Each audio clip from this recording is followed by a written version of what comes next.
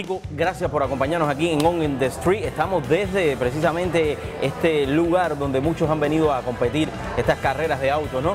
Antes que todo, darte las gracias a ti por darme esta entrevista, y mi experiencia es un poquito amplia porque imagínate, desde el año 62 que yo llegué aquí a Estados Unidos, estoy en lo que es motorsport, lo que es carrera de autos. Cuéntanos un poco cómo surgió en ti ese deseo de decir, bueno, voy a pilotear este tipo de autos y estar en estas carreras. Bueno, eso viene, yo creo que desde pequeño, ¿me entiendes? Porque yo iba a las carreras con mi padre, a ver las carreras de Fernandez de La Habana, el Gran Premio de La Habana, de Cuba, y eso viene por dentro, yo creo que eso nace uno con ese gen. Y después aquí, esto que tú viste que estamos haciendo aquí, es porque yo al dejar el profesionalismo, vi que se cayó bastante lo que era el chofer y el poder latino, que es muy grande. Y entonces vi que faltaban talentos. Entonces hicimos esta asociación precisamente para volver a meter el talento latino, y déjame decirte, volvimos para arriba. Está Venezuela adelante en todos los puntos, tenemos Colombia, tenemos Brasil. Vaya, estamos dando la oportunidad a talento latino, que es bien poderoso. Llegaste a los Estados Unidos y comenzaste a correr también en estos tipos de circuitos de autos, de estas carreras. Correcto, empecé por el Sport Car Club of America, que es muy conocido en todos los Estados Unidos. Después me hice profesional con ellos. Después me subí a IMSA, que es International Motorsport Association, que es muy conocida mundialmente también, y ahí corrí todo lo que era profesional.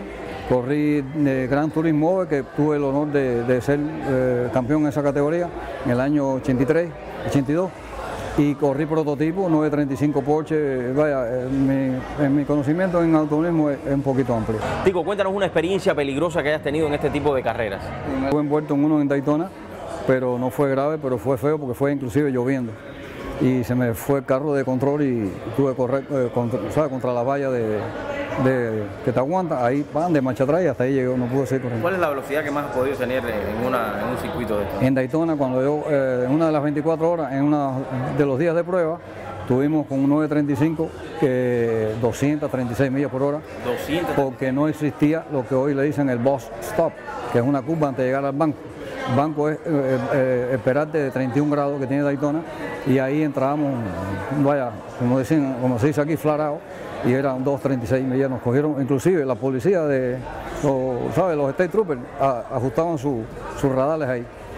Hoy por hoy, ¿sigues manejando, sigues corriendo en las carreras de auto, no? Bueno, estoy dirigiendo FARA, soy fundador y presidente de esta asociación, y cada rato lo que hago es mi pruebita ahí con los carros. Hoy mismo probé un Panera híbrido, doble turbo ahí, pero más nada, ahí no paso. ¿Crees tú que yo, como reportero, como periodista, pueda algún día correr también o no? ¿Por qué no? Sí, fíjate que nosotros tenemos inclusive la academia, que te enseñamos a ti, a cualquier persona con su auto de calle, le ponemos instructores y te enseñamos la línea correcta y rápida que existe tanto en la carrera como afuera.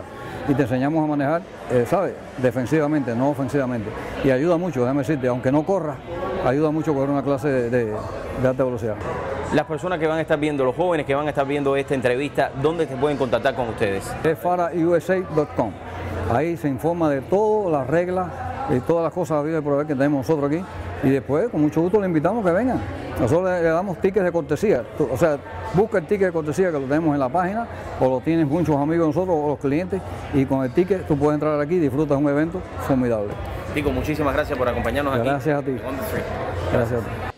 Alejandro, muy buenas tardes, gracias por acompañarnos. Cuéntanos un poco qué es lo que ha sucedido en el día de hoy acá. Claro que sí, Dariel, mil gracias por la invitación y bueno, por el espacio. El día de hoy estamos acá en la organización de FARA, okay, en lo que es el autódromo de Homestead, viendo una vez más carreras acá, ¿verdad? En el cual estuviste participando toda la semana, haciendo el llamado a la gente que venga. Esto es bien familiar, ¿okay? Para que vengan a ver los carros automovilísticos que están participando acá. Son todos latinos, ¿okay? Brasileros, colombianos, de todas partes, venezolanos, cubanos que están acá, que tienen carros y que son fanáticos, y otros profesionales de la carrera. ¿Qué es FARA? FARA es una organización que ayuda a todos estos pilotos automovilísticos que vienen de todas partes del mundo, especialmente de Latinoamérica, que quieren iniciarse, ¿okay? En el mundo de las carreras, y bueno, solamente iniciarse, también tener larga vida acá en FARA y entrar en otras organizaciones. Entonces este es como que el punto a llegar y el punto de partida para todas estas personas. Bueno, mis amigos, como pudieron ver, algo extraordinario. Yo voy a dar una vuelta, después les cuento cómo es esto.